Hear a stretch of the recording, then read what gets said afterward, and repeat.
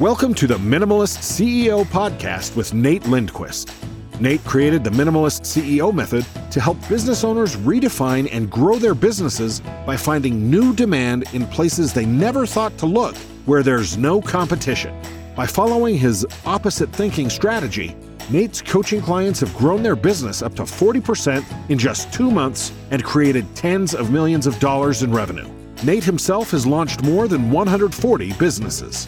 On the show, Nate interviews successful business owners and experts who share the secrets you can use to have a better business and a better life. Hey everyone, Nate Lindquist here with the Minimalist CEO podcast. Welcome back. I'm glad that you're here. More importantly, I'm excited to welcome our guest.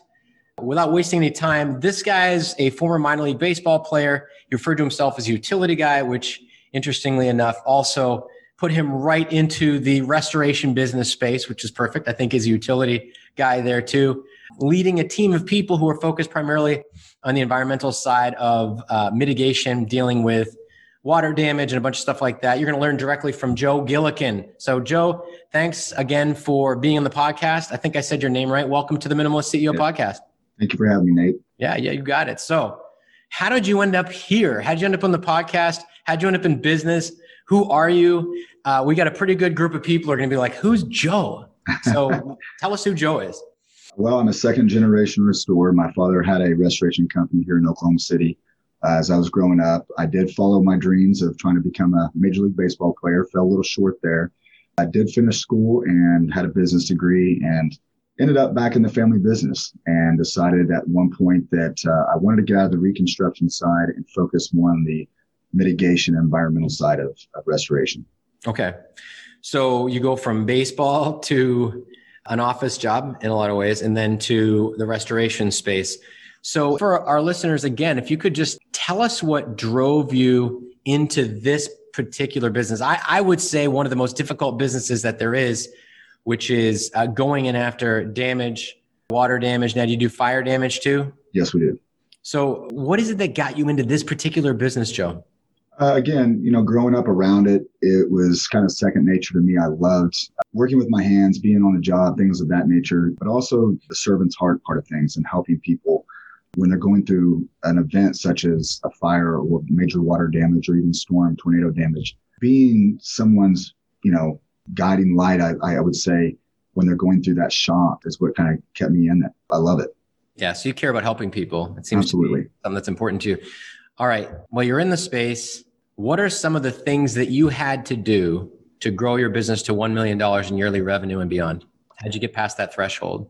Yeah, really developing and investing in the right people. It all comes down to, I can't do all that myself. You have to have certain pieces to the team, no different than a sports team. And I always refer to my employees and personnel as team members. And I think that stems from the career in sports. You have to have the right people. Without the right people, you won't be able to succeed. Okay. So was there a time where you were trying to hold on to a bunch of stuff yourself, try to do too much yourself? Yeah, absolutely. So I think with every entrepreneur, we all have that mindset that nobody can do it better than us.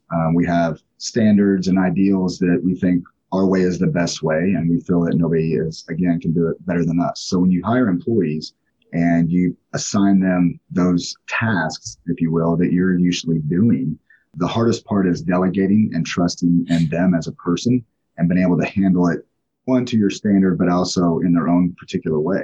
Sometimes you really aren't the best. Sometimes that person you just hired and brought in the door is actually better than you.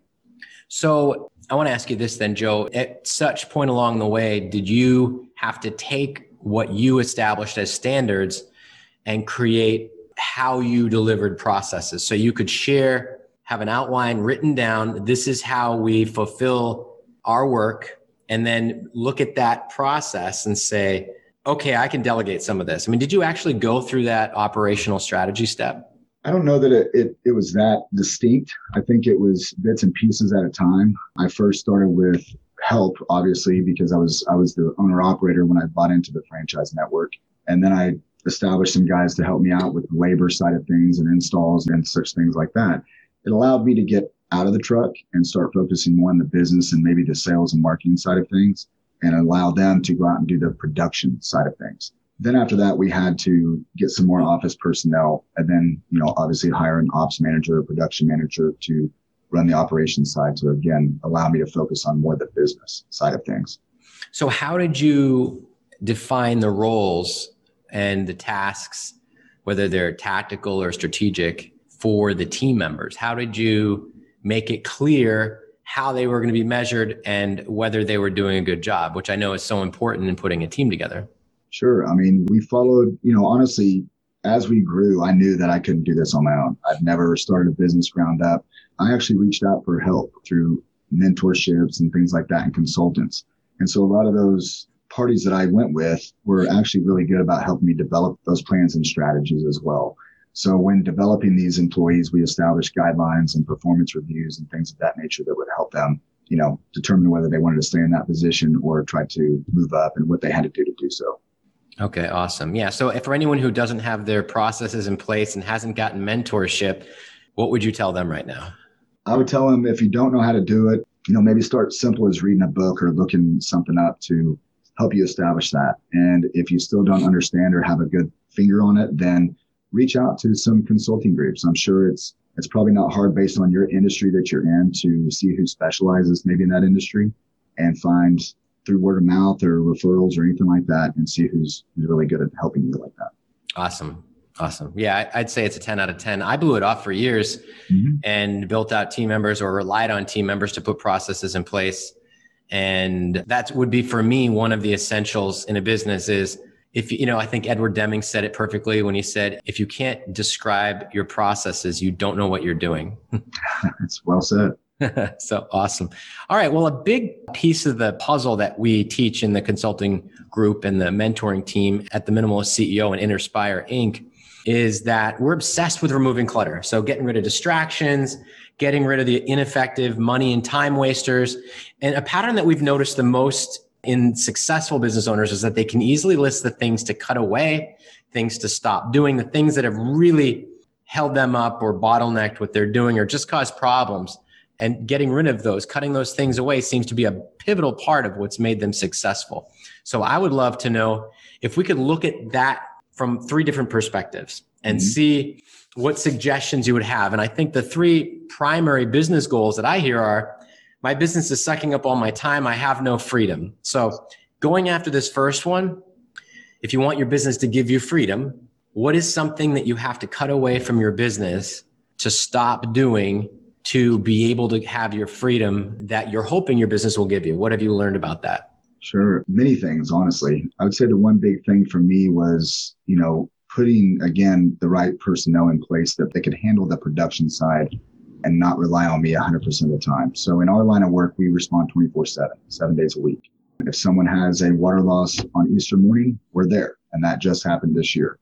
But having those guys in place has allowed me to not only focus on the business itself, but also finally enjoy that quality time with my family that I've been looking for and why I became an entrepreneur.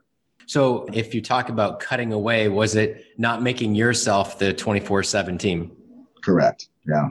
Okay.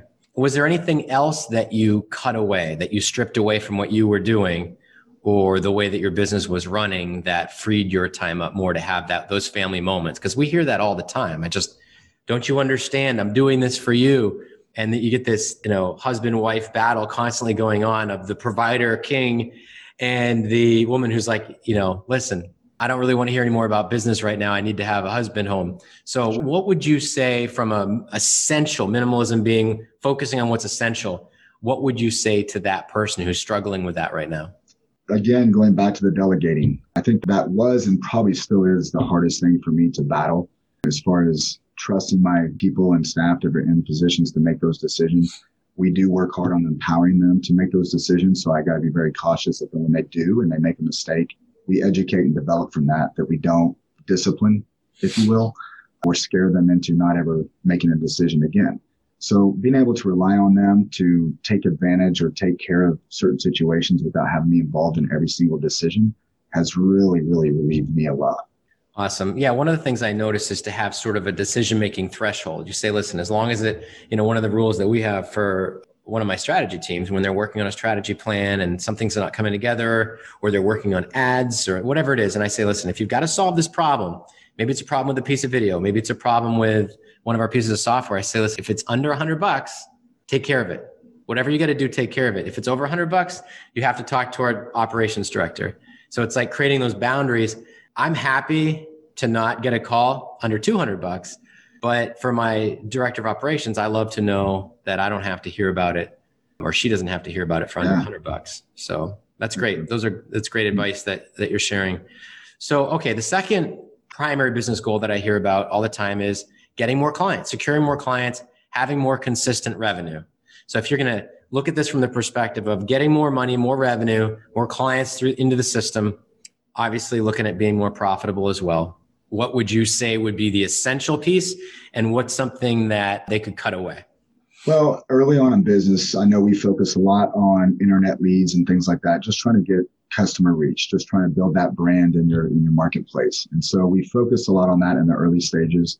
As we grew and were fortunate enough to, get some jobs that could sustain some further growth and things like that, we again have invested in some personnel that can help us get out there and build relationships. I would say in our industry, relationship building is one of the key components of growth. That and delivering a consistent product and being fair. In restoration, you get a lot of, just like any contracting business, you get a lot of guys that are opportunists that want to take advantage and what we call becoming a millionaire on one job, maximizing revenue. And that's not always the best approach. We've found that just being fair and consistent, and maybe we don't make the margin on this job that we're used to making, but the next one makes up for that. It's kind of how we've approached it. And we seem to, building a lot of trusted partners in the process. How important do you think referral partners and service partners are in your business? Is that the crux of where your new business is coming from? Absolutely. So referral partners is a huge, huge revenue stream for us. There's certain markets that send certain types of business. Obviously, you got, fire departments, if you team up with them for branding or marketing awareness type things for the community. You got plumbers for water. There's all kinds of different ways, agents, insurance agents, and adjusters. But yes, you don't have to hit everybody in the market. All you have to do is get 5 to 10 of those potential targets to continuously send you business, and you'll build that business fairly quick. So who are the top 3 referral partners from the standpoint of the category, the industry they're in? What opportunities they're finding for you?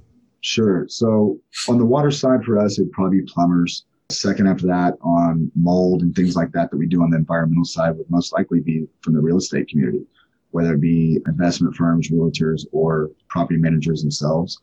And then, of course, fire and things like that, it's usually going to be agents or a lot of times personal referrals, just because they know we're in the line of work and they know somebody that went through a catastrophe. So you have enough relationships with individuals where they'll say, hey, you should call Joe and his company. Sure. Again, the person we have in the marketing and the business development side has done a very, very good job of establishing an online presence with social media and things like that. Me being a little older, I know how to use it, but I'm not exactly proficient at it. So I understood that I lacked that knowledge, employed someone that did have that knowledge and was good at it. So you're doing a lot of organic social media posting. Are you sharing stories and talking about how you've helped people and what kind of things you've been dealing with? Do you share videos and photos? We do. We try. It doesn't go as well as planned. Obviously, there's always room for improvement. We do a good job of connecting with other industry professionals and kind of building that reputation as well. We actually get quite a bit of referrals from other restorers located in other areas of the country that know we're in Oklahoma City and maybe has a relative or a friend that's here that had an event and they call us. Wow. Okay. Now, is your business and your brand one that you created completely from the ground up? Did you get involved with the franchise, or how did you end up in the space? Yes, I bought into a franchise. And I knew when I was leaving my family business, it was a restoration company too, is what we call it, but they focused on the reconstruction and the remodel side. So they're more of a GC. When I wanted to focus on the mitigation side, I knew I wanted to go with a franchise that had the insurance type side of things, but also a scheduled work. I didn't want the ebbs and flows of what the industry typically sees from insurance restoration. It's very seasonal.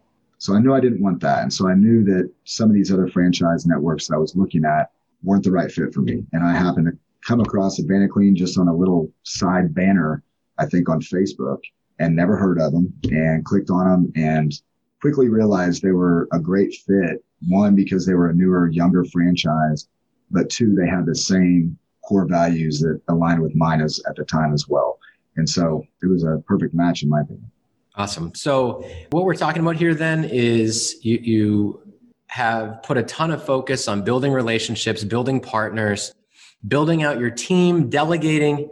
Would you say that all those ingredients together have created a situation where you can really love the business you're building? I absolutely love the business. I just used this as an example the other day. I was talking to a friend who's in the same line of work in the same franchise, and he was asking certain situations, and I was asking him questions regarding his financials, and he really didn't have an answer. He knew what I was talking about, but he didn't have the numbers. And I said, how are you tracking these metrics? And I said, you're just watching your checking account, aren't you? And he goes, yes. I said, that's not a very good way to run a business. And he's not a small business, which kind of shocked me in a sense. Yeah, I mean, I guess when you get that big, you start building systems and processes and things like that. And it becomes fun. It becomes like an adult game of Monopoly, if you will. And you start kind of playing with money here and there and moving things around. And it's puzzle piece after puzzle piece. So how do you talk about building referral relationships, but yet you've grown to the point where you've gotten past that $1 million a year threshold. How have you moved the needle most effectively? Do you have a person who's responsible to lock in those referral partners? How do you lock in the referral partners? I mean, how do you take something that to most people seems, yeah, they said they'd send us some business. How do you turn that into, hey, they're sending us business? And maybe you can give us an example of that. Really, what you're doing is you have to have some sort of value add or some sort of reciprocating value that you can give to your referral partner. Don't just walk in with a handout and say, hey, we'd love to have all your business and vice versa. And if you send us something, we'll bring you a gift card or take you to lunch or something like that. That's really not going to get them to send you anything. And sometimes even referral fees, they'll ask for that. But what we found that has been successful for us is building that established relationship, but also giving some sort of value in return. There's ways that we can help them as a business limit their liability, take care of their customers. Again, making sure that our service and our professionalism align with that company. We found that most of the owners of our referral partner companies really like that. They're not concerned about the monetary gain. So what's the primary way that you give them a value add? If you would say they really, I mean, we all know about referral fees. We know that you can have like prizes for a certain number of referrals. We've seen cooperative marketing programs where they become a member. So they're conscious of what rate they're paying if they have a member program and they're a part of that cooperative advertising. But what is it that's locked it in the best and made you feel like you've got that reciprocation where they keep referring business? So without diving too far into it and giving away our secret sauce, I'm just kidding. Really, again, just being that trusted advisor and really being there for them when they need it. A lot of our referral partners that we've talked to when they've used other restoration companies in the past, they felt taken advantage of. They felt that those partners took them to the bank, basically to the insurance company. And I'm talking like if they had a water loss claim, the other restoration company would maximize that claim to the absolute limit because the new insurance was covering it. What they don't realize is that ends up coming back to hurt that referral partner in the end with their rates for the next year or beyond. And so you have partners that have claims, sure, run into damage when they're on a job site. So maybe a roofer who, has a water claim or a plumber or HVAC, and you're able to be there for them in a way that mitigates the downside of their claim. Absolutely. And so what we try to do is develop an established rate sheet, rate schedule, if you will.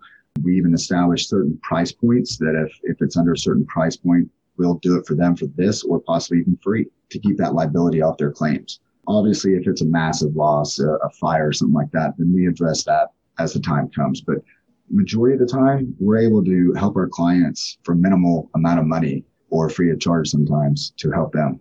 Do you find that it's normal to be a plumber and have a claim, or normal to be an HVAC company or a roofer and have a claim? Unfortunately, yes. They're still human companies, right? They're still got technicians. Most companies are pretty well trained, but there are companies out there that just aren't. Most of your plumbing companies are going to be a licensed plumber that runs the company or owns the company. It's in his name, but then the technicians that are going out to the house have never had formal training other than what their bosses showed them or told them. So the scary part is to answer your question is yes, there's more claims out there regarding these service professionals than you would think. That's cool. So you can be in a lot of ways an educator to the trades, to the home services trades, and in doing so, prepare them to have fewer claims, but also be there when they do. Yeah, we actually have a program that we do that as well with some property management companies that have staff members such as handymen or maintenance men. We'll actually train them on how to handle certain situations and even rent our equipment to them so they don't have to call us. But then we expect when that big one comes in, or when that one that's a little bit above their education level, to call us and we'll come in and take care of it. So you help them mop up the water when it's a small thing, or like call in the cavalry when when it's time to have a claim that you can handle.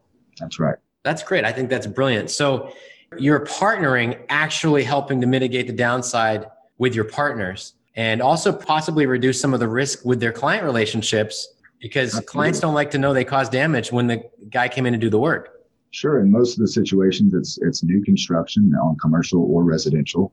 The last thing the client wants to do is be pushed off a deadline because of a mistake one of their tradesmen made. So we try to get in there and mitigate the loss and try to get them back on track as fast as possible. Would you say that if you were to kind of call everything together, that's one of the biggest, most successful pieces of your new business development system? I would say so. Yeah. We seem to get a lot of good feedback on that side of things. Yeah, I think it's brilliant. We have a program at Minimalist CEO for restoration companies called the Partner Effect. Mm-hmm. And the idea that, I always say, when you're working with a partner or potential partner, you're outlining all the ways they can send you business, little green men come along and take the opportunity and the money away. But if you go into the meeting helping them, being fascinated with them, helping them communicate to you how best to refer them, communicating with them how best to prevent problems, water damage and things, and how best to deal with them when they happen, and you kind of stop, you don't pull out your calculator for yourself. It seems like reciprocation kicks in nicely. Sure. I mean, if you think about it, every company has a need. And that's one of the first things we ask when we go into a potential referral partner is, what is it that you need? And what is it you're not getting now? And so we try to address it with those two questions. Yeah. I always call it the mistake factor. So either your customer's running into mistakes that you can't fix, or you're running into mistakes and problems that you can't fix. Yeah. And then that's a great get to know you conversation for a potential partner. Yeah, absolutely. I love that. So how have you found a way to keep the information and all the details of a very complicated before and after picture business? How do you keep the details from falling through the cracks, and how do you keep your promises? That's a great question. So even with all the trials and tribulations, and we're constantly growing and developing, you mentioned earlier, systems and processes, I think are essential and key. We here at our location love to utilize the latest and greatest in technology. I think it's grown massively in our industry in the last 5 years, faster than any other period that I've been in the industry. So we try to develop certain systems and processes in place that will eliminate those details from falling through the cracks. Is it always followed? Absolutely not. And what we do is we try to make it as simple as possible. Right now, we've got countless apps that we use for certain things, but we're trying to constantly bring those in and confine them to one. Okay. So you're hiring some technology to take care of the details. Absolutely. And now I would imagine there's a decent amount of training for your team to make sure that also are we capturing that? Do you have a quarterly review of where do we make mistakes? Where do we miss the details? Where have we possibly not build something or anything like that? Sure. Actually, I was going to go right into the training aspect of the technicians. Those are the guys that are on the front line. They're the customer facing product of the company. We want them obviously to be well dressed, presentable, all these things, but most of all, empathetic and professional.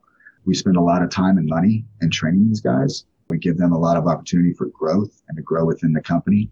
But yeah, training is the biggest thing for those guys. And then going back to what you said, on a quarterly basis, we actually meet weekly and we go over wins and losses every week, talk about last week's jobs. What could we have improved? What did we do wrong? What did we do right? And go on.